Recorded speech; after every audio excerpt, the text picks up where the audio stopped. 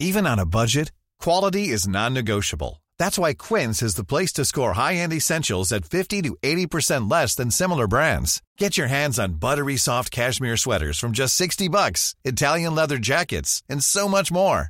And the best part about Quince, they exclusively partner with factories committed to safe, ethical, and responsible manufacturing. Elevate your style without the elevated price tag with Quince. Go to quince.com/upgrade for free shipping and 365-day returns. Hey, it's Ryan Reynolds, and I'm here with Keith, co-star of my upcoming film, If, only in theaters May 17th. Do you want to tell people the big news?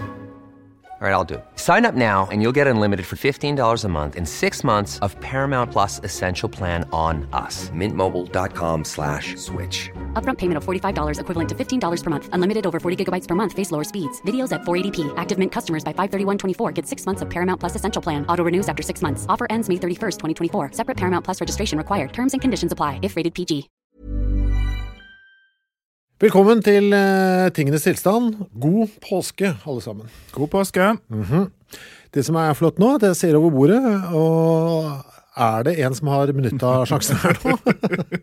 Og det påske. Jeg tror jeg klinker til litt. Du har handlet påskegodteri, ser jeg.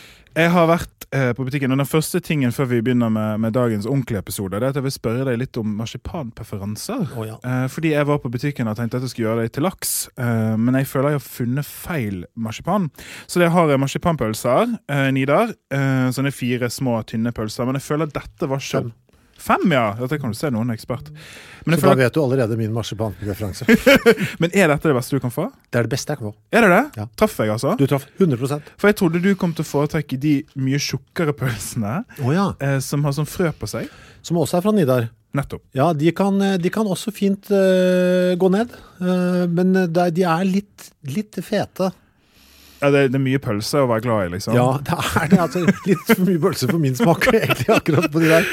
Ja. Nei, jeg foretrekker de tynne pølsene, jeg. Ja, du hørte det her. Kristoffer foretrekker de tynne pølsene, men nå vi altså midt i påskegleden, og vi skal egentlig innom noen av påskens, hva skal man kalle det? Senterpunkter, egentlig. Ja, du har jo tatt med det. Det jo den ene av de, da. Altså, jeg må bare si, og der har du den jævelen, motherfuckeren her. Hva det jeg holder nå? En forbannet appelsin. Ja, jeg tok det med egentlig bare for å være jævlig. For å irritere meg? For å irritere deg, ja. Kan du minne oss på, Kristoffer, hva det du hater med appelsin igjen? Jeg hater det holdningen til den. Attituden. Når du, det liksom når du skreller den, det det? Jeg skal ikke vite å si når du skreller den, for jeg skreller ikke en appelsin. Når en skreller den? Ja, fordi folk som skreller appelsin, de får en sånn friskt uttrykk, liksom. Ja, så sier de liksom alltid sånn og det det er så kvalmt. Provoserende. Den lyden, den der appelsinskrellet og sånn der, de skal være så friskusaktige, de som driver og skreller appelsiner, og så sitter de der, så sitter det en sånn fyr som så høy på seg selv, og fordi han liksom har skrelt seg en appelsin med noe ski og dritt i bakgrunnen, og så det noen bare, føler seg ut som sånn top of the world, jeg er så norsk at det, jeg er så norsk. Og så det bare, se på fingrene dine, det helt klissete, du kan ikke prøv å ta på et papir nå, du kommer til å ha dasspapir som sitter fast i fingrene dine til evig tid. Det ingenting der, nei. Ja. Altså, det jo, da har jeg mer respekt for de som klissete, fordi de tømmer septik. Jeg tror du skulle si noe annet. Den tunge humanisten. Nei, altså nå merker jeg allerede at det spurt av, men jeg bare si at appelsin for meg personlig en sånn frukt som har veldig mye jobb og veldig lite avkastning. Du kan plotte ulike frukter med hvor mye jobb det og noen andre frukter som på toppen jo ananas for eksempel, som krever fryktelig mye jobb for veldig lite uttelling. Bitcoin, fruktens bitcoin.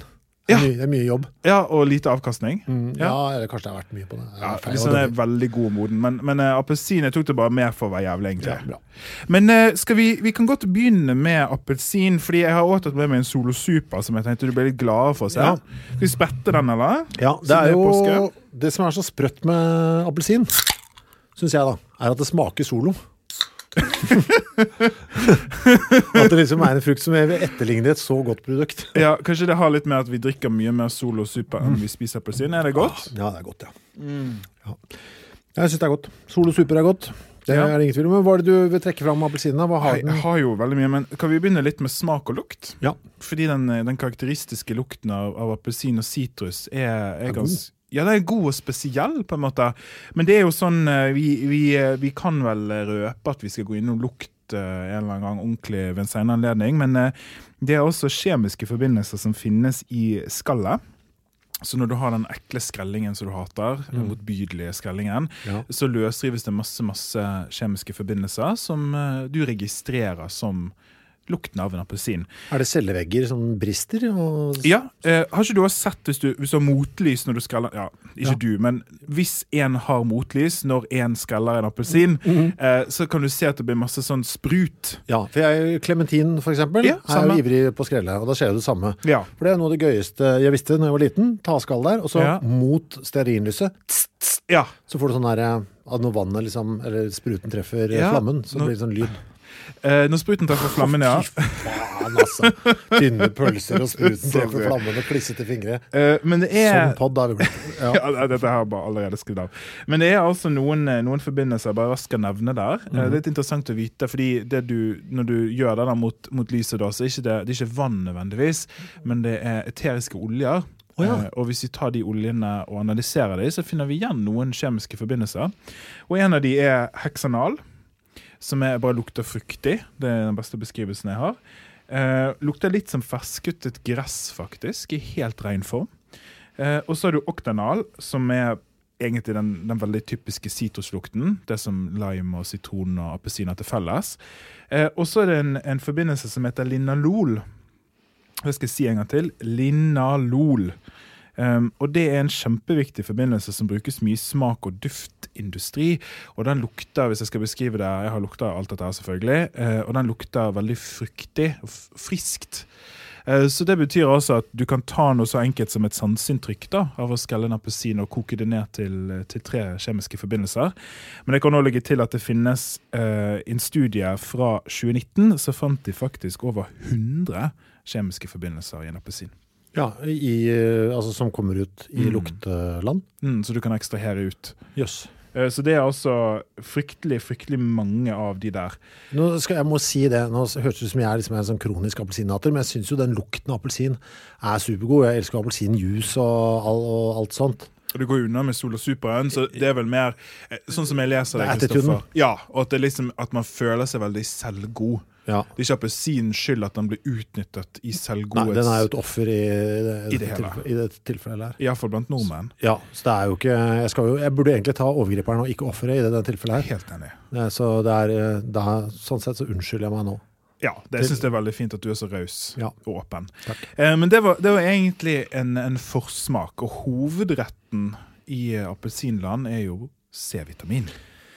Ja, det jo få ting som mindre, eller mer sånn, der det altså, det ganske nylig at jeg skjønte at det ikke var noe vits i å spise 6 gram C-vitamin hver gang jeg snørrer.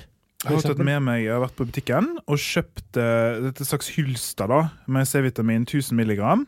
Det som brusetablett. 1 gram i hver brusetablett. 1 gram C-vitamin, som kanskje ikke dere har noe forhold til det, men det en fryktelig stor mengde. Det mye. Og det står her at det gir deg energi, at det en antioxidant, en av de verste ordene du kan si til meg. Og så står det bare immunforsvar. Altså står det ikke noe, det står bare immunforsvar? Det står bare immunforsvar. Det står her bak at det maks dose C-vitamin. Jeg synes jo de gode. Altså, jeg liker å knase de tablettene her, altså. Jeg synes de gode. Men det ikke noe sånn at jeg får de effektene. Det som står egentlig veldig kort forklart det at vitamin C bidrar til immunforsvarets normale funksjon, normal energiomsetning og beskytter cellene mot oksidativt stress. Altså, vi trenger jo C-vitaminer i kostholdet. Det jo ingen tvil om. Ellers det skjørbuk vi får, hvis ikke får i oss nok C-vitamin. Skal vi begynne der? Ja, kan vi godt. For det vet du historien om når man fant ut dette, sammenhengen mellom C-vitamin og skjørbuk? Det sjømenn, eller? Ja, sailors. Ja. Men vet du liksom cirka hvor vi skal henne i tid? Nei, jeg gjetter 1742. Jeg må bla i manuset mitt for å finne fasiten. Eller vet du da, 1649. 1649 tar jeg. 1747. Nei, tuller du? Nei, 1747, jeg sa 1742. Ja. Nei, det bra. Nå skal jeg slutte å korrigere meg. Jeg skal aldri korrigere meg selv. Nei, og det var liksom akkurat som om du skulle ikke nølt første gangen. Nei, men svingene, tenk å bomme på 7 år der, når du bare gjetter. Ja, det bra. Et geni. Ja. Du et geni. Ja. Du faktisk Norges Beste gjetter. Ja, ikke minst. Men det altså 1747 med James Lind, og det som veldig kult at skjørbruk var jo et kjempestort problem på 1600-1700-tallet med koloniseringen, når man altså tok noe mannskap på en båt og seilte ut i havet og prøvde å finne nye land. Jeg visste ikke helt hvor man skulle, og de fleste stedene var jo egentlig oppfunnet, eller man snublet over dem med uheld. Men det som da ofte skjedde da, det var at man fikk skjørbruk, som en fryktelig sykdom, og ikke Google det. For jeg har sett noen bilder som jeg skulle ønske jeg ikke hadde sett. Ja, det veldig fysisk. Altså... Fryktelig fysisk, fordi vitamin C blant annet hjelper kollagen å produseres. Og kollagen et viktig jeg kaller det bare et bindemiddel, jeg. Så hvis du får for lite C-vitamin over lang tid, så begynner tennene å falle ut. Ja. Så skjer det masse fæle ting med huden din. Og det altså å se bilder av det ikke spesielt gøy. Men en klassisk symptom av skjørbruk tenner som faller ut, og gommer som blør. Og da kommer James Lind, som var en lege, inn, og gjorde kanskje en av historiens første kontrollerte medisinske studier. Har du hørt om det? Nei. Det han gjorde var at han tok et mannskap som hadde skjørbruk. Og det var et lite stykke antall. 12 stykker var det. Og så delte han det inn i 6 par. Og så ga han hvert par en ting. Så han ga de for eksempel en blanding av svovelsyre og alkohol. Nei. Fy faen, her gjaldt å trekke riktig lodd. Ja, var det. Og det sånn, ja, ok, tennene dine faller ut. Her litt svovelsyre. Fy faen, hvordan gikk det, ja? Nei, det gikk jo fryktelig dårlig med det. Ja. En annen gruppe, om du vil, fikk sjøvann. En tredje gruppe fikk en krydderblanding. En fjerde gruppe fikk eddik. Og så var det en gruppe som fikk appelsin og sitron. Og den gruppen som fikk appelsin og sitron ble frisk mirakuløst veldig raskt. Det som kult med det at det så enkelt for oss nå å skjønne at det sånn du skal gjøre det. At du må gjøre det i kontrollerte grupper, at du må gi dem en og en ting. Men dette var altså et eksempel på en av de første kontrollerte studiene vi har, hvor du kan isolere ut en effekt og en virkning. Og det når du hører utvalgene, altså svovelsyre og krydderblandinger, det viser jo bare hvor lite man forstod av hva som var årsaken og hva som var kuren. Men at det også en banebrytende ting, som revolusjonerer helsen til fryktelig mange mennesker. Og det så enkelt som om du bare gjør noen kontrollerte studier. Vet du hvor de dro? Altså hvor ferden gikk? Jeg vet ikke spesifikt for disse folkene, men jeg vet at Vasco da Gama hadde et fryktelig stort problem med skjørbruk også. Det altså 170 mann som reiste ut på veien til India, og 116 døde. Oi. Så det liksom tall som viser hvor fryktelig dette var. Og tenk deg for et mareritt da, var støkk, ikke bare på, jeg hater jo båter, var støkk på en båt. Jeg noterer meg det, for det jeg jo, vet du. Ja, det så bra. Det nok et fellestrekk mellom oss, Kristoffer. Denne podcastens andre budskap at vi liker. Men uansett, støkk på en båt under kjempedårlige vilkår, full i lopper og lus, og alt du spiste var liksom morkne kjeks, og du var støkk der i månedsvis, og ikke bare det, men nå skulle tennene dine falle ut også, og det var ingen kur. Så når du fikk de symptomene, så var det bare sånn, ja, jeg kan jo bare dø da. Ja. Det var bare eller håper at vi kommer til land så dette fikser seg selv på en eller annen måte. Vet du om James Lind, som da fant ut at appelsin og sitron bra, vet du om han var snill og sa fra til liksom andre folk, eller om han tenkte at hvis jeg holder dette skjult for meg selv, så kan jeg oppdage mest mulig, og alle de andre kan bare dø? Ja, altså han gjorde det som alle akademikere og forskere vil gjøre, og det at han delte dette åpent og gratis med omgivelsene sine. Så bra. Ja, og vi har snakket om konspirasjoner mot Big Pharma en gang, og det som veldig fint liker ved James Lind her, at han tar da sin oppdagelse, hans oppdagelse og sine studier, men deler det da helt transparent i mange artikler, sånn at det kommer ut, og sånn at folk kan bruke de resultatene til å gjøre folks liv bedre.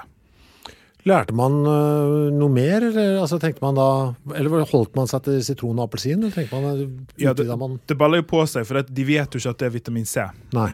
De bare skjønner at citrusfrukter gjør at du ikke får skjørbruk, og de visste jo ikke hva sykdommen var heller. Så etter hvert så det baller på seg, så handler det om å nøste opp i akkurat hva i citrusen der. Og da snubler man jo over vitamin C som en kjemisk forbindelse. Litt snakke om marsvin, jeg. Ja. Ja, det synes jeg. Ja. Fordi, det en kilde til vitamin C? Nei, ikke spis marsvinet deres. Men marsvin er en av de andre få pattedyrene, inkludert mennesker, som ikke produserer sin egen vitamin C. Nettopp, ja. Så marsvinet var veldig, veldig viktig i forskningen på det her. Fordi at da kunne man gjøre kontrollerte studier som var altså menneskelignende da, ved at ikke de produserte sin vitamin C heller. Så hvis noen av dere har marsvin hjemme, folkens, så takk marsvinet for at det hjalp oss på vei. Men kan de også få skjørbuk, eller må det... Yep. Ja. De har for mange sykdom. Så hvis du har marsvin, det vet alle marsvineiere, tror jeg, men da må du være veldig forsiktig med kosten til marsvinet. Altså de fleste, nå er jeg litt på tynn is, så jeg vet ikke egentlig så mye om marsvinkost, men jeg ser for meg at det er veldig viktig å sørge for at det får i seg nok vitamin C. Jeg synes det er så rart å tenke på at de spiste så mye marsvin nedover i Sør-Amerika, at det var litt sånn poppis på matfronten. Ja. Nei, nå blander jeg kanskje med hamster, jeg nå.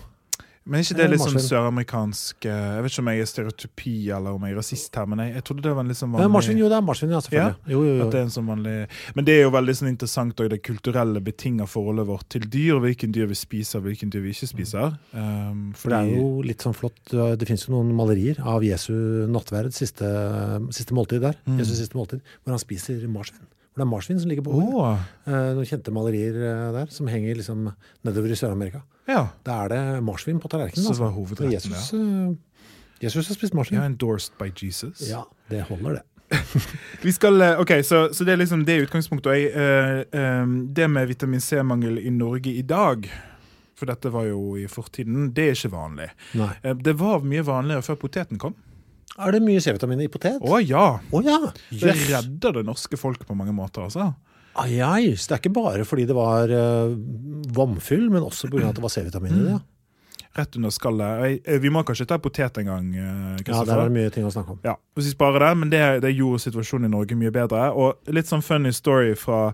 Jeg sier ofte funny story, jeg tror ikke noen synes de er morsomme. En historie fra min fortid som student var at jeg var på en forelesning i molekylærbiologi, MOL 200, for de som går på UiB, med en tysk professor som snakket om C-vitamin. Det var en veldig, veldig viktig del av kurset, disse vitaminene og måten de funker på. Men han kom inn på at det eneste eksempelet han kjente til fra Tyskland da, det var en fyr som spiste bare Nutella, som fikk skjørbruk. Det er fryktelig vanskelig å få skjørbruk i dag, fordi at C-vitamin er overalt. Men det er altså den dietten du skal gå på hvis du har lyst til å oppleve at tennene dine faller ut. Da må du leve bare på Nutella i lang tid. Herregud. Men det går an å få i seg for mye C-vitamin nå? Ja, så vi snakker litt om det, fordi dette er fortiden grunnlaget vårt. Jeg har hintet litt før om at jeg har litt sånn vanskelig forhold til C-vitamin. Fordi at det kom en bølge på sånn 70-tallet, som har ledet oss dit vi er nå, at jeg kan holde et hylster med C-vitamintabletter med 1000 milligram per tablett, og få knaska C-vitamin som aldri før. Altså det der gjorde jeg opp til tidlig i 2000-tallet. Altså. Gjorde du det? Ja, for jeg kjøpte, vet du, må få i deg C-vitamin. Ja vel, ok, ja. Altså, det var pakke, det var som Paracet mot forkjølelse, liksom. Altså, jeg trodde på den på en annen måte. Ja, fordi det som var greien, kanskje så du hadde hørt, det var at hvis du har, eller er på vei til å få forkjølelse, så skal du ta C-vitamin, og så blir det bedre, sant? Ja, ta alt for mye, var liksom tanken. Overdose. Ja. Vi skal inn i det med immunforsvar og sånn, for det sto jo på den pakken her, at det var en av lovnadene. Det sto ikke hva det gjorde, det sto bare immunforsvar. Men det med å få overdose på C-vitamin er fryktelig vanskelig. Det å få overdose på vitamin D derimot er mye lettere. Kan du tenke litt rundt hvorfor det er sånn? Nei, jeg blir bare nervøs, for det er det eneste tilskuddet jeg tar, er jo vitamin D. Er det noe lykkerus forbundet med den overdosen på vitamin D? Er det derfor du er så glad for tiden? Nei. Men hvorfor det er lettere på vitamin D? Ja. Vi skiller vel ikke ut igjen da? Ding, ding, ding, ding, ding. Så C-vitamin er vannløselig, D-vitamin er fettløselig. Så jeg må trimme det av meg, vitaminer. Ja, det er litt sånn, dette skal vi inn på en gang når vi skal snakke om disse toksinene, for nå skal ikke jeg hijacke den fine historien vi er i vei med å fortelle, men mange snakker om at det finnes gifter i maten vår som sitter seg i fettlagene. Men det som er greien her, det er at når kroppen får for mye av noe, så skiller han det ut ofte. Og det kan han gjøre ofte via urinen. Så de vannløse vitaminene, da ser jeg en av de, da er kroppen sånn, nei, men nå er lagene fulle, bye bye. Ut. Mens med de fettløselige vitaminene så løser de seg jo ikke opp i vann, og urin er jo vann, så det er ikke noe enkel måte for kroppen å kvitte seg med overskudd. Så C-vitamin er veldig vanskelig å overdose på, som er en av grunnene til at vi kan kjøpe disse hylstene med så fryktelig store doser C-vitamin. Det får ikke noen alvorlige konsekvenser. Det er klart du kan få diaré og mageforstyrrelse og sånn, men du dør ikke, og du blir ikke forgiftet. Så det å ta kjempestore maksdoser med C-vitamin, det har ikke på en måte ledet til noe negativt for noen. Og derfor er det også lettere, tror jeg, at denne bransjen eksisterer. For det får ikke noe sånn alvorlige passeoppslag. Men det med immunforsvaret. Vi skal innom en Nobelprisvinner. Ja, det er jo hans skyld. Det er hans skyld. At dette på en måte tok så voldsomt av. Hva var det han hadde fått Nobelpris i først? Kjemi. Ja, for han er en av de få som har 2, er han ikke det? Jo, han har, dette burde jeg kanskje ha sett litt på, men jo, jeg tror han har usikker faktisk litt nå. Ja, er han en av, nå surrer jeg også. Ja, alle surrer her. Hva heter han? Linus Pauling. Ja, for jeg lurer på om er han en av de få som har også en som har i 2 forskjellige kategorier, tror jeg. Er han en av de? Kan være. Ok, dette burde jeg ha googlet før jeg kom hit. Ja, samme. Så sorry folkens for at vi er så uforberedt, men Linus Pauling, håper å si Paulus, Pauling har vunnet minst 1 Nobelpris i et fagområde. Ja, og var altså høyt anerkjent som en av de smartere gubbene av sin tid. Ja. Veldig anerkjent. Og så bare på et eller annet tidspunkt i karrieren, så får han vel for seg, vet du hva, jeg girer på å være the man fremdeles, og kaster seg bare på C-vitamin. Ja, veldig godt forklart. Så det som skjedde er altså at han er jo en anerkjent forsker, og vinne Nobelpris er ikke noe du bare får, så det er klart at man har faglig tyngde. Men så er det noe som skjer ofte med veldig smarte personer når de blir gamle. Dette vet jeg veldig intimt fordi jeg jobber på et universitet, som gjør at du blir liksom litt som du får noe skavanker, du ikke fysiske, men mentale, du blir veldig sånn ensporet, du får for deg ting på en litt sånn rar måte. Det har jeg sett liksom i levende livet. Og Linus Pauling fikk for seg at C-vitamin var liksom det var det. Og vi vet jo fra historien at når folk får for seg at alt kan løses med én ting, så er det på tynn is. Og det som skjedde var at han på mange måter spredde denne C-vitaminbølgen, fordi at han fikk for seg for det første at det var mot forkjølelse spesielt. Dette hadde han gjort en studie på. En veldig rar studie, må jeg si det, som var gjort på skolebarn i Alpene. Som er et veldig rart utgangspunkt. Men det var en liten skoleklasse som var på ferie i Alpene, hvor noen fikk C-vitamin og noen ikke fikk det. Og så de da at de som fikk C-vitamin ble mindre forkjølet. Og det er det som var grunnlaget hans. Altså et utvalg på kanskje 25 personer. Ja, som skulle bli universelt sannheten for alle mennesker på planeten. Der har du igjen altså faren liksom med status som ja. Og det er sånn, dette er litt sånn grunn til at jeg vil snakke om det også, fordi vi har jo, altså ekspert er jo et ord som brukes mye. Jeg er jo ofte en ekspert. Jeg flakser rundt og er ekspert overalt. Men det finnes på en måte mange eksperter, og vi er uenige ofte. Så det å bare ta det noen sier for god fisk når de har en utdannelse, det skal ikke man gjøre. Og jeg er veldig sånn redd for å bli en sånn person når jeg blir gammel, som finner for meg et eller annet, og så lager en stor industri rundt det, og så sier jeg, nei, jeg har doktorgrad, så jeg vet hva jeg snakker om, kjøp mitt produkt. Det er liksom min største frykt i verden å bli en sånn.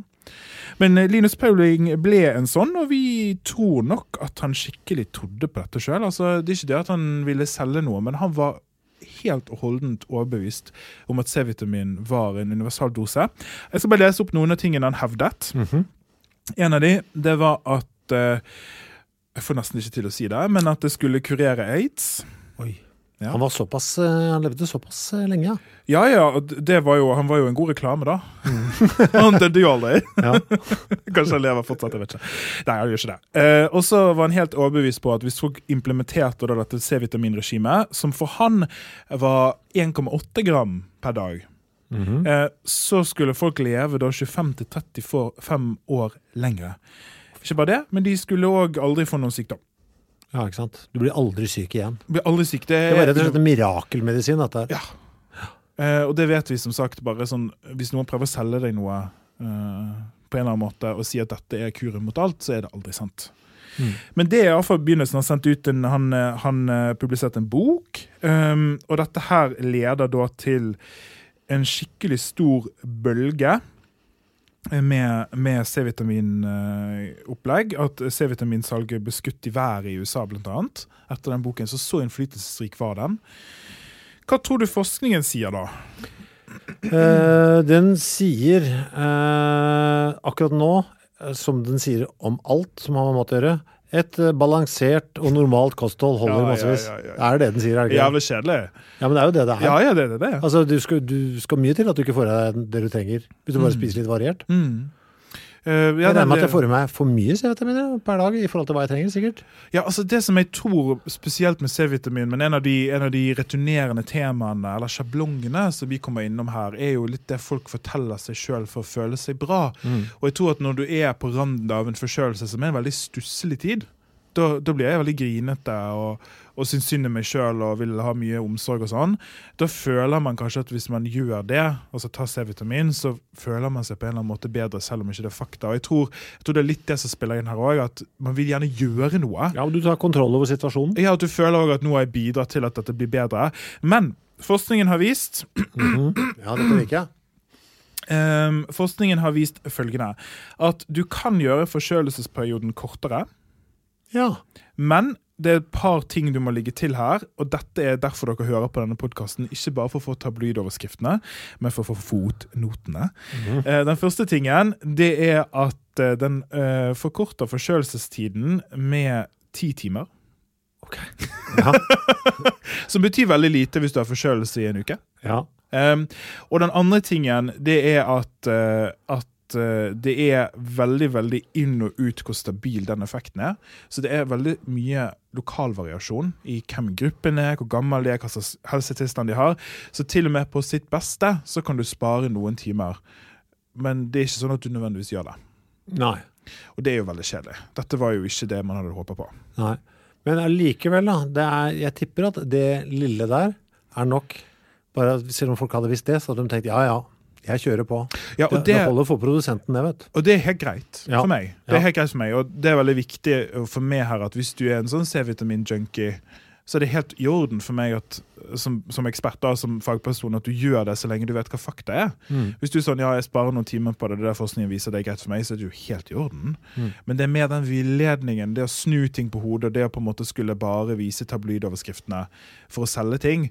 Fordi dette her C-vitaminopplegget, det er en sånn eksempel på at noen finner en eller annen ting som du kan selge, og så selger fryktelig mye av det, basert på egentlig veldig, veldig svake resultat. Men det som er viktig for meg er mer at folk vet hva fakta er, ikke at de gjør eller ikke gjør ting. Men jeg har lyst til å skyte inn også. Ja, skyt inn. Vi sier jo, vi er jo, begge vi to er jo veldig glad i forskning og hva det kan føre til og sånn. Nå har vi jo kommet opp med et eksempel her på en forsker som ble litt overivrig da, og satt ut et, falskt rykte, kan vi si det sånn. Så det høres ut som vi skyter oss selv i beinet, men det er derfor, det jeg synes er så fint, det er derfor vi har sånne ting som peer reviews og sånn.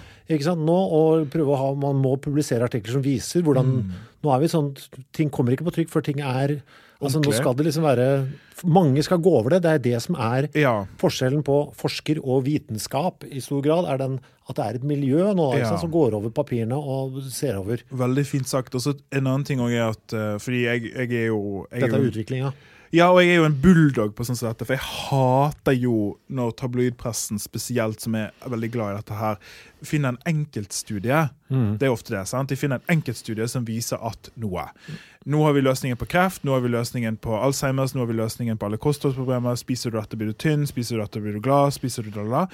Men det finnes ikke sånn at det bare er en enkeltstudie som kan si noe som helst annet enn bruddstykkene av en større problemstilling. Så hvis du nå en person som interessert i dette, som du sikkert siden du hører på oss nå, og leser ting som virker for godt til å være sant, så kan det godt være at en enkeltstudie har funnet en sammenheng. Men helhetsbildet jo summen, sånn som du sier, av et fagmiljø, av en tradisjon, av 20, 40, 50, 100, 200 år med forskning, som samlet sier noe. Så vi må skille mellom en enkeltstudie, altså barn i Alpene, versus hele populasjonen på planeten Jorden. Det et stort hopp. Det jo litt sånn verdt å ha med seg nå, for nå det jo overraskende. Jeg tror kanskje verden aldri har lest mer forskningsstudier enn det de gjør nå, for i forbindelse med korona så det jo hele tiden en studie fra Italia viser at da må du vite litt hva den studien i Italia da? Det på et eldrehjem i Lamborghini, eller det faktisk med litt siffre bak? Veldig bra sagt. Så det var en av grunnene til at jeg vil snakke om C-vitamin, fordi det vi lærer av C-vitamin her, kan vi bruke nå. Nå kan det være at du hører på denne podcasten i 2040. Kanskje korona en ting vi ikke snakker om lenger, og så vi heter glemt. Jeg håper for nå det fugleinfluensa nå. Det for deg som hører på i 2040 og sitter i den katakomben der. Uff, Vi kunne gå ute litt grann, i hvert fall, med 2 meters avstand, men du derimot. Du som bor i en atomvinter i 2040. Uff, vi sitter her og ler av deg nå, men det var ikke meningen. Nei, for meg, dette tok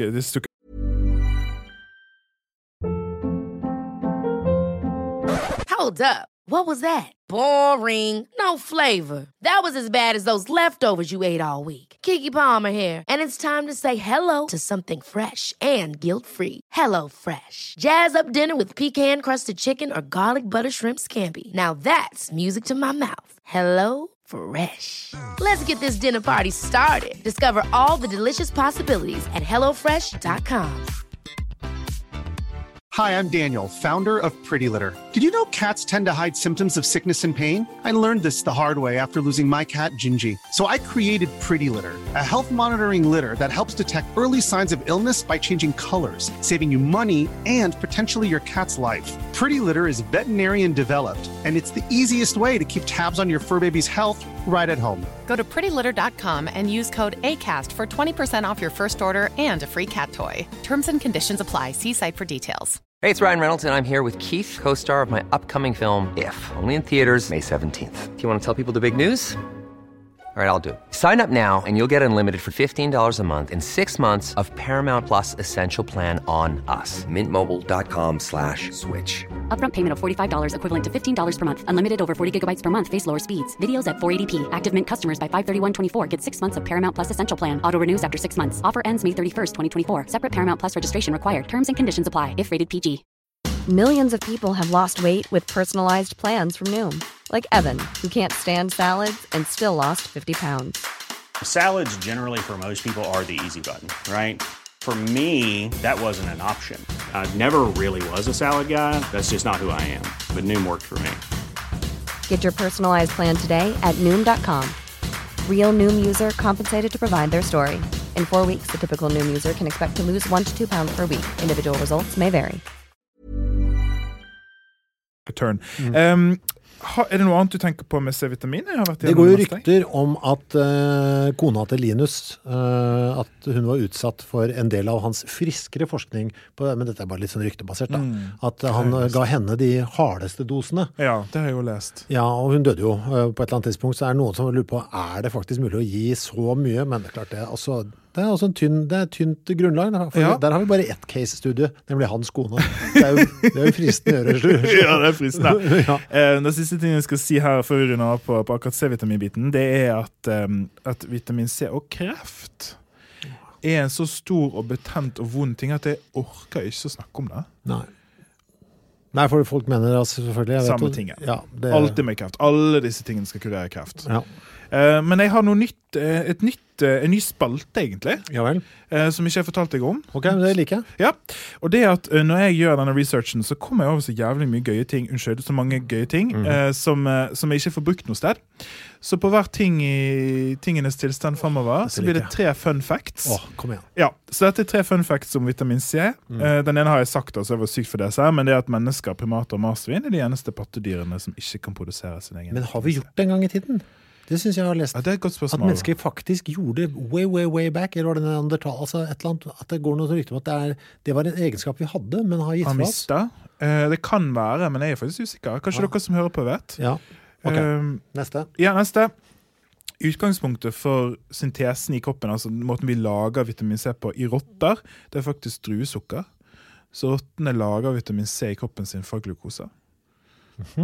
Og den siste tingen, det er at vitamin C er den første vitaminen som blir laget på et laboratorium. Du klarte det, ja, ikke sant? Ja. Men var det kanskje en av de første vitaminene vi skjønte var vitamin også, på en måte? Ja, fordi du hadde kjørbuk med James Lind, så var det et kjempestort problem, og så hadde ballet på seg til marsvinene, og så har man funnet ut hva det er, og så har man klart å lage det. Hva er vitaminer forresten? Ja, vitaminer er ikke næringsstoffer, så det er ikke proteiner, fett eller karbohydrater, men det er stoffer som vi må ha for optimal funksjon, som ikke vi lager selv. Men hva er det? Vitaminer er en kjemisk klasse. Ja, ok. Så det er kjemiske forbindelser. Men det siste ting før vi går videre i påskebonanzaen er, hva synes dere om dette, dere som hører på? Er det gøy å ha en episode om hver vitamin? Jeg liker det. Ja? Jeg liker det veldig godt. Kanskje dere som hører på, gå inn på Facebook-siden vår på Tingenes tilstand og gi oss en tilbakemelding hvis dere synes det er en god idé. Herregud, det må vi bare ha. Må vi spørre om lov? De må jo jobbe litt for det, Kristoffer. Det gir oss noe tilbakemelding på det. Ja, gi oss ros. Hvis dere går for det, så kanskje jeg skal bake. Ja, du har feilet oss, Kristoffer. Ja, men jeg vet, jeg glemmer helt, Dere som ikke vet hva vi snakker om, så... Det er så mye styr med å bake. Ja, jeg skal bake. Kristoffer lovet å bake, men han skal gjøre det, altså. Jeg skal gjøre det. Det leder meg til ting 2 i dag. Vi skal faktisk ha 3 ting i dag, men denne blir litt kort. Ja. Det er marsipan. Det er du glad i. Veldig. Jeg har egentlig bare ikke så veldig mye, men jeg synes det er så koselig å snakke om. Hva er marsipan for noe? Det er i hvert fall basert på mandler. Ja. Og så noe jækla med sukker. Mandelmasse og sukker. Ja. Er det noe mer? Typisk eggehvit også. Ja vel. Som er et slags bindemiddel, da, eller? Ja. Har du laget din egen marsipan før? Aldri. Nei, jeg har. Hva gjør du da? Først så har du sånn mandelkvern, som er en ting som jeg ikke personlig har, men jeg har venner som har sant. Og så tar du og skolder mandler, så du tar av skallene, holdt på å si, eller huden. Det skal man alltid si. Ja. Man må få av huden på dette eplet. Ja, få av huden på det. Og så tar du dine kvern, og så blir det sånn mandelmel. Og så tar du melis og eggehvite. Så det er veldig greit. Men ble det like godt som kjemisk? Det blir mye bedre. Oi, mye bedre, ja. Fordi det skal vi snakke litt om. Fordi den smaken av mandler, det er jo et kjemisk stoff. Ja. Som kalles benzaldehyd. Benz, det er en sånn egen sjanger med ting i din verden, vet jeg. Ja. Altså, benzaldehyd er en aromatisk forbindelse.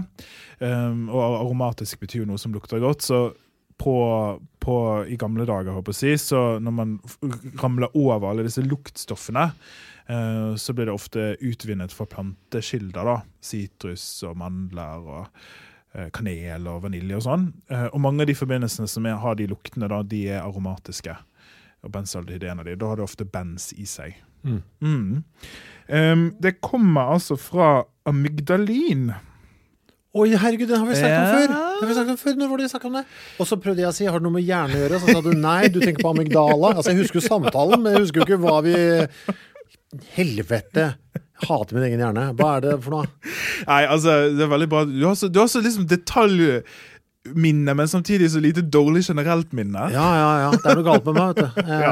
Ikke noe galt med oss alle. Jeg husker dialogen, så husker jeg ikke innholdet. Vi har kommet inn under faktisk ved flere anledninger, men en av de er med cyanid. Fordi amygdalin kan brytes ned til cyanid. Men det er altså en av de andre stoffene som er i mandel? Ja, bitre mandler da, vel å merke. Det finnes forskjellige typer mandler. Men det er en av kildene til benzaldehyd. Men det litt sånn at grunnen til at jeg vil snakke litt om det var den billige versus den dyre marsipanen, for det veldig stor prisforskjell. Ja, det det. Når jeg var i butikken her i sted og kjøpte da disse marsipanpølsene til deg, så de rimeligere enn Anton Berg marsipan, som ganske dyrt. For jeg har jo alltid tenkt, jeg jo da fan av Nidar. Ja. Jeg glemte å si det i stad, de må ligge i kjøleskapet. For jeg synes varme marsipanpølser men når det harde og kalde, kjempegodt. Men jeg har jo alltid tenkt, disse mer syntetiske og lavere, mindre ekte marsipan enn for eksempel Anton Berg. Ja. Har jeg tenkt da i mitt stille sinn. Ja. Og tatt min inntekt. Ja, det som jeg kan fortelle deg, og Nidar, vi veldig glad i dere. Ja. Dere kan godt sponse oss. Ja, det synes jeg. Men det altså, det som står på innholdsfortegnelsen sukker primært. Det aldri et godt tegn. Mandler, det 37% i denne. Ja, nei, unnskyld. 37% i marsipanen i disse. Så det munner ut i her, at det lite mandler per sukkerenhet, mens i de dyre produktene så det mye mer mandler da. Det inneholder litt sånn ulike konserveringsmidler og salt og aroma, og jeg lurer på om et av aromastoffene benzaldehyd for å forsterke den smaken av mandler.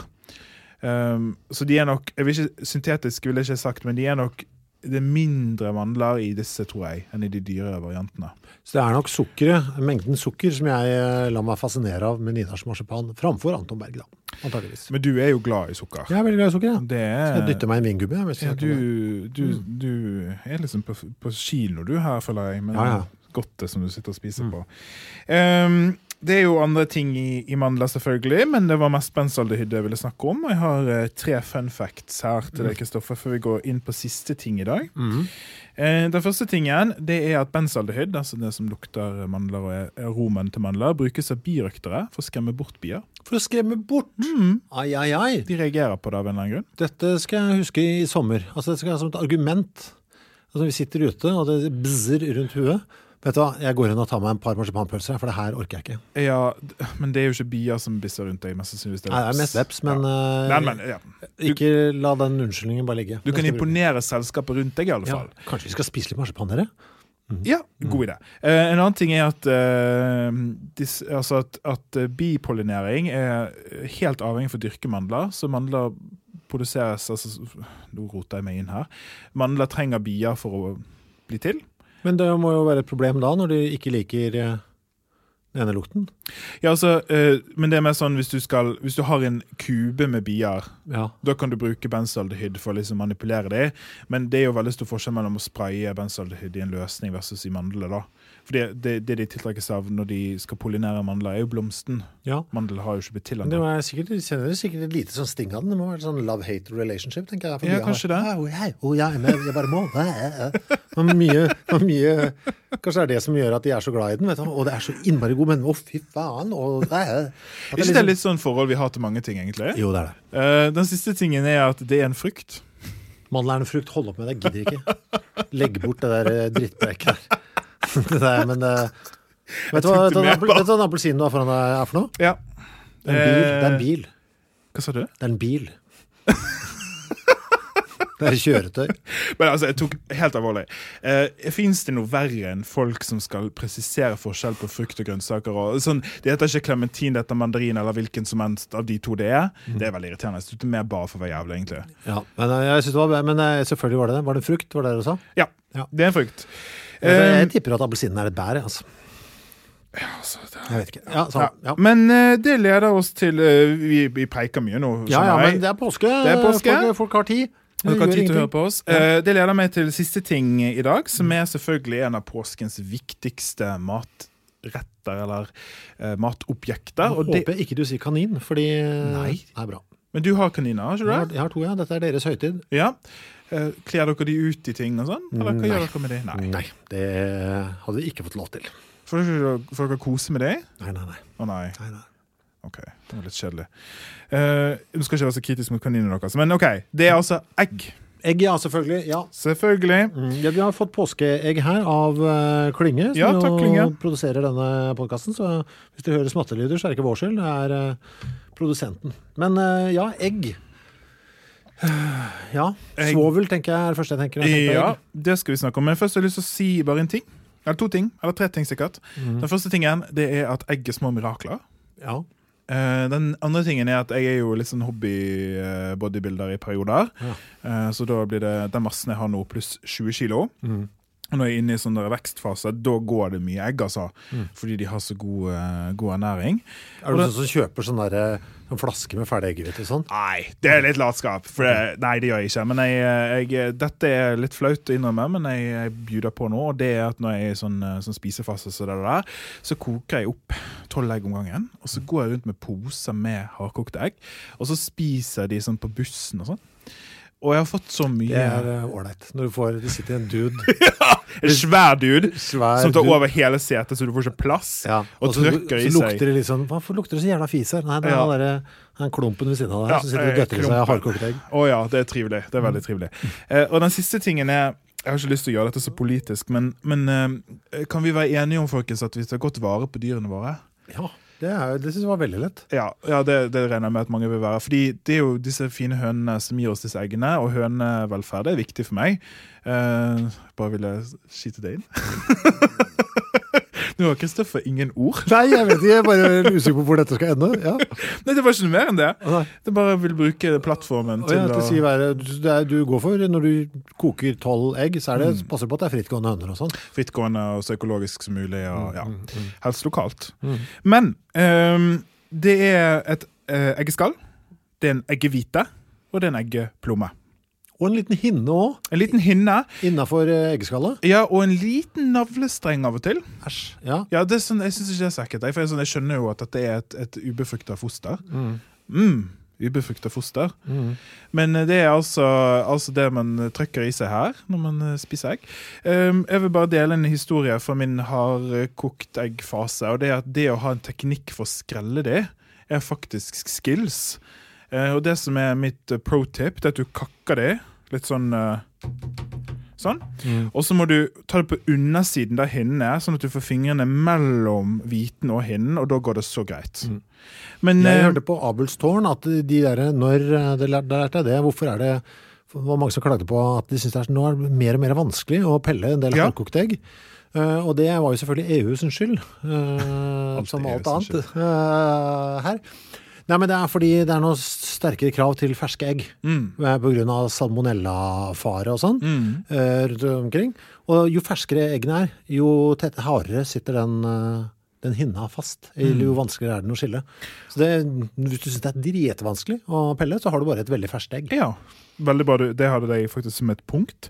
Hvorfor eggeplommen gul? C-vitamin.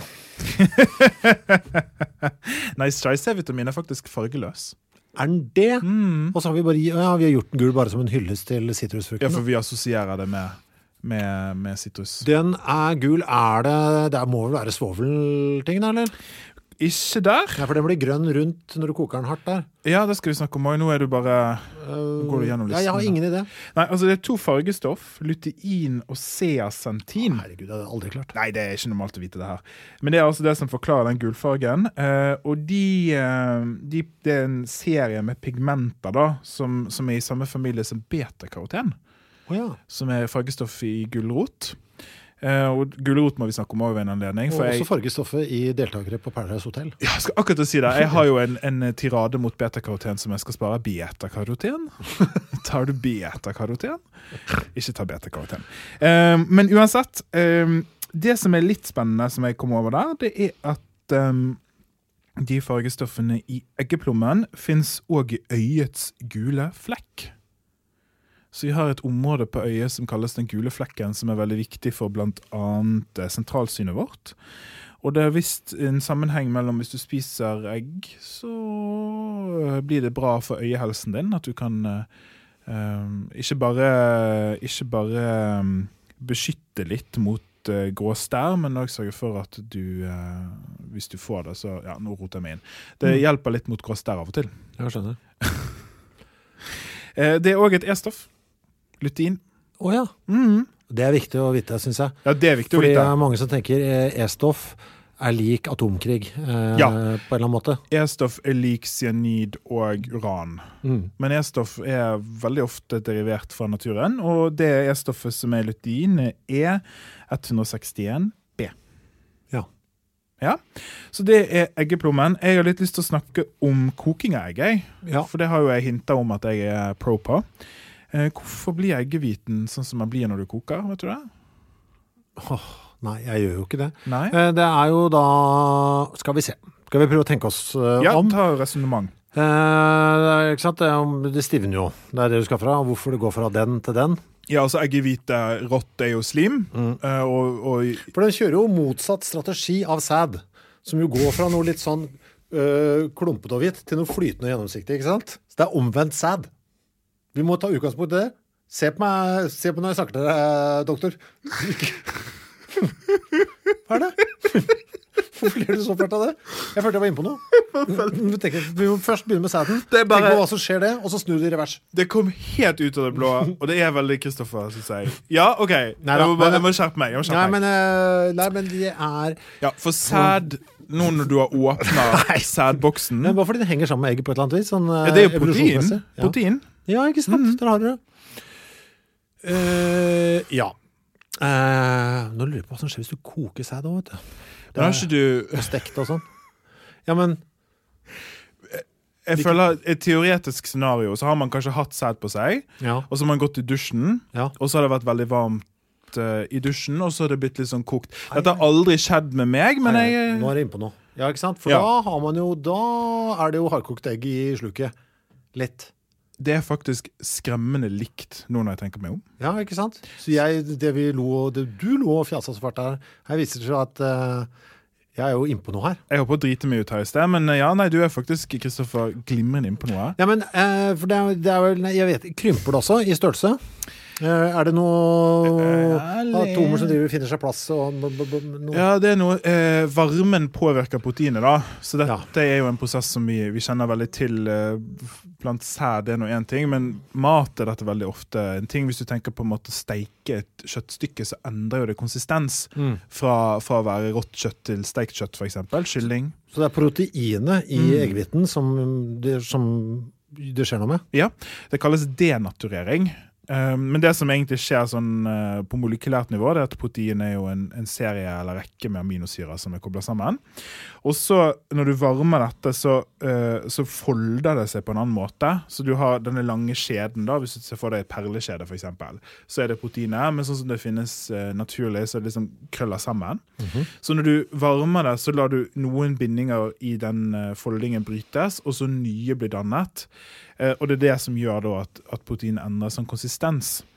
Så det liksom, det jeg har skrevet som en enkel forklaring var ikke sæd, men hvis du har kokt tagliatelle, vet du det kommer i sånne små reir, som en slags metafor for et foldet protein. Når du slipper det opp i vannet, så kommer det fra hverandre. Liksom. Ja, nettopp. Så det det som skjer da. Og her kommer også noe av det svovelgreiene ifra. For egg jo fis, det lukter jo svovel. Ja. Og egg veldig rik på 2 aminosyrer som inneholder svovel, metionin og cystein. Så når egg blir gammelt eller blir kokt eller blir behandlet på en eller annen måte, så kan det brytes opp og danne da svovelholdige forbindelser som lukter veldig sånn eggete. Har du dusjet på Island? Nei, eller sæd. Nå det for mye, nå det for mye påskeegg-greier her. Unnskyld, folkens. Har du dusjet... Har du dusjet på Island? Ja, for det lukter egg. Eller jeg har jo det, men jeg husker ikke at det lukter egg, nei. Nei, det lukter veldig sånn Reykjavik. Hvis du dusjer på Reykjavik, i Reykjavik, så lukter det egg fra svovelholdige forbindelser i vulkanene. Men du, det der svovelen, den i eggehvita eller i plomma? Den primært i eggehviten. Men når jeg ser hardkoker et egg veldig, la det stå i kjøleskapet sånn, så blir det jo gult rundt plomma. Ja, eller det blir grønt av grønt, mener jeg. Grønt, ja. Kult. Og grunnen til det fordi at det typisk når det har stått en stund, sant? Ja. Da har noen av disse svovelforbindelsene som har blitt løsrevet, de har reagert med jern. Aha. Som finnes i egget da naturlig, og dannet jernsulfid. Men hvorfor går de til der? For derfor har jeg alltid tenkt at det kommer fra plomma, ut av plomma, på en måte, men det går andre veien. Ja, der de to hinnene da møtes, så du har på en måte, du har svovelforbindelser fra eggehviten, og du har jern fra eggeplommen. Ja. Sånn, altså, det det som skjer. Ja. Og det der fun fact jeg skal dra med meg. Den skal jeg prøve å huske, og komme med festlig i lag. Jeg føler kanskje at alle våre lytter blir helt sånn slitsomme gjester av denne podcasten, fordi at det kan gå rundt og si sånne ting som det, og det sikkert veldig gøy for oss, men kanskje ikke så gøy for andre. Siste tingen før vi gir oss i dag, og vi har litt leserbrev og sånne ting også, men dette med majones. Ja. Vi veldig fnisete i dag. Ja, men jeg visste ikke at du skulle gå dit med majones, ja. Dette med majonesens problem. Dere vet jo, nå vet alle hvor vi skal. Ja, hva det med majones? Har du laget majones? Nei. Jeg kjøper jo bare ting ferdig på tube, og jeg lager ikke marsipan, kjøper det ferdig. Ja, kjedelig fyr. Ja, her skilles våre verre, vet du. Ja, det sånn jeg holder på med, det sikkert fordi det så kjemisk også. Men det en type emulsjon.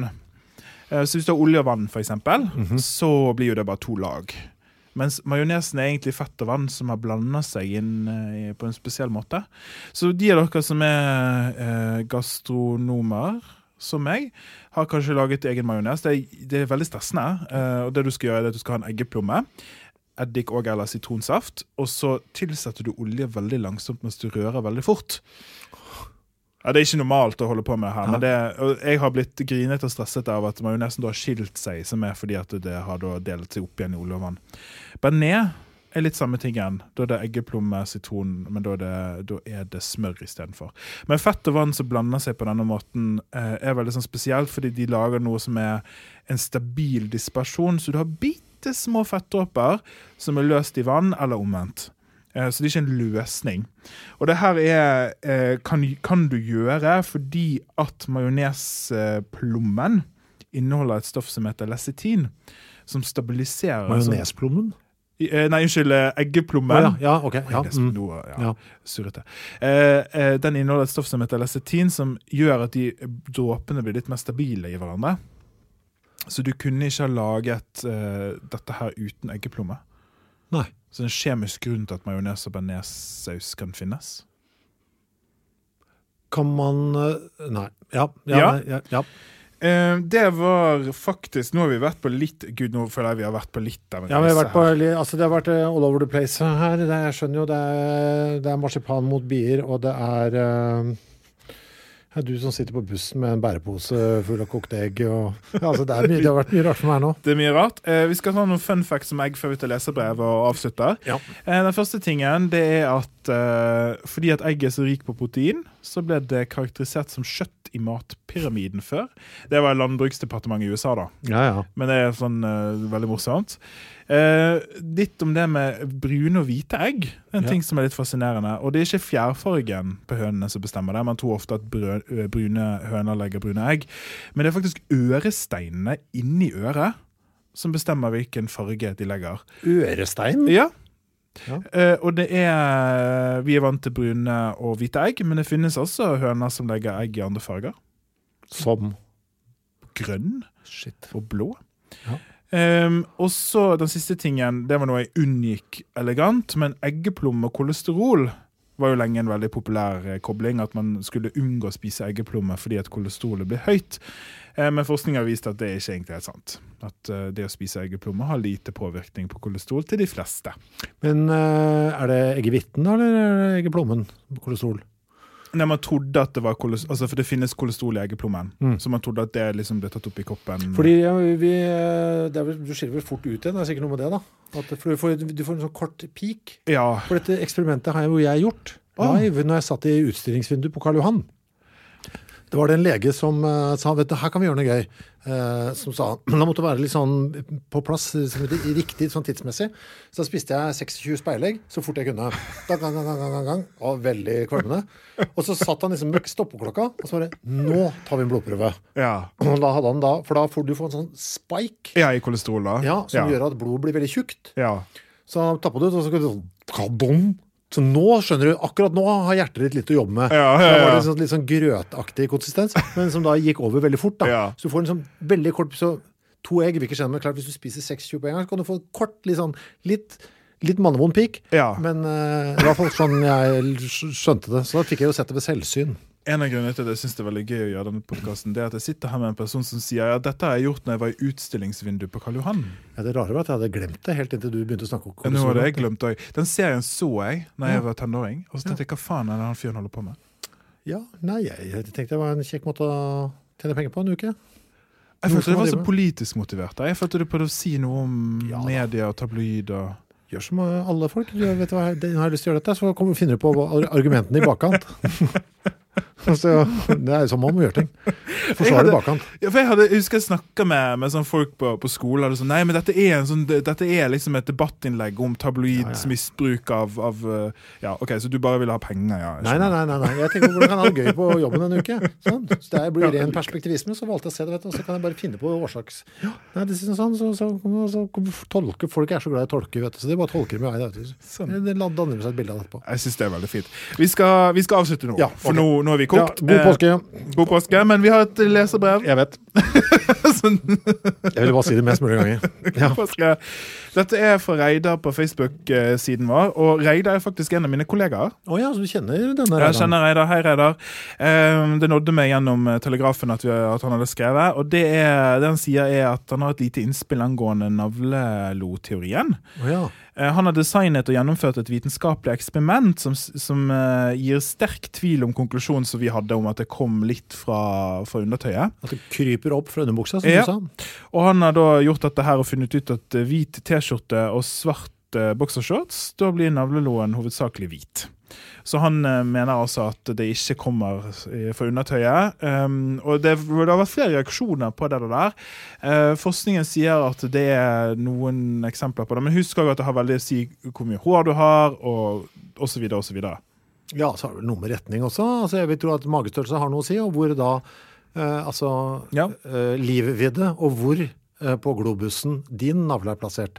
Ja, så det nok en litt kompliserende ting, men det må bare ligge til, for det var veldig mange reaksjoner fra den podcasten. Ja, det var den folk hang seg opp I nesten mest, av alt som sagt her. Da, folkens, håper vi her I tingenes tilstand at dere har en helt nydelig påske.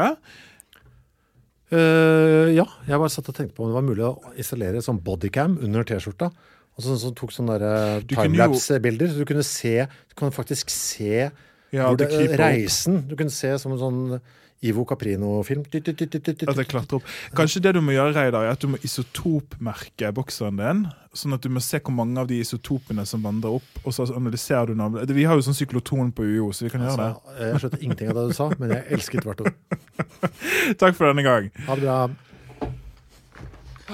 Produsert av Klinge.